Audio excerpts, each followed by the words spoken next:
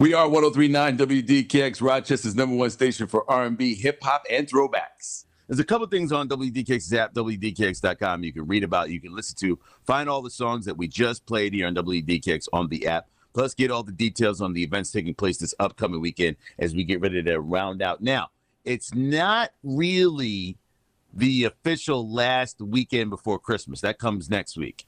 But we are 10 days away from Christmas Day. If you go to WDKX.com, there's a blog that talks about, they show numbers and stats of people and how they handle going Christmas shopping for their significant other.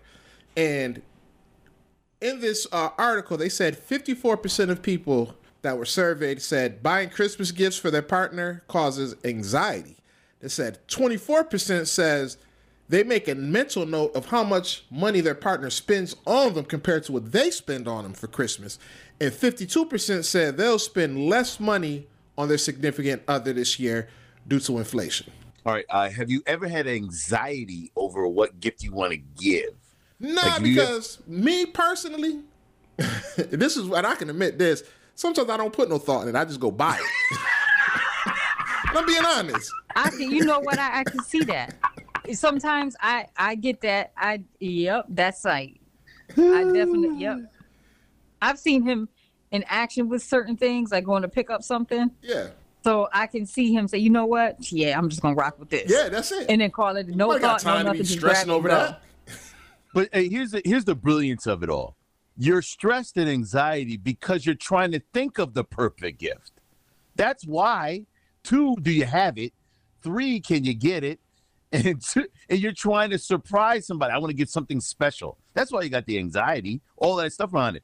To the other part, though, the simple coffee gift card, movie, they like movies, movie gift card, tickets to old school show coming to town. Like, that's the simple, all right, yeah, they're going to like this. I think we're good. Cover it. Gift card, with money on it. Yeah, that's what a lot of people want. A food gift card, whatever it may be, that could help. All right, but what about the mental note of comparing what the person spent on you versus what you spent on them? All right. So as I've gotten a little bit older, I have let that go. I have now basically gone down to my shopping list of things that I want.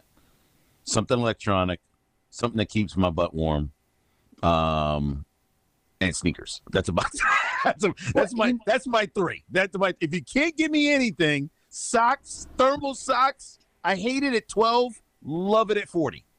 Love them because it gets cold here. I'm not the type of person where I keep tabs on that, although there have been times where I have been in a relationship and it's like, okay, I got this, and this for you, and then you bring me, you just bought me a hoodie. And I'm like, okay, like, well, next year you ain't getting much, and I done went all out. So I think sometimes, yeah, because, you're like, I put this effort, not only did I put money into it, I put this effort and time and being thoughtful, and then you come with a dinky hoodie.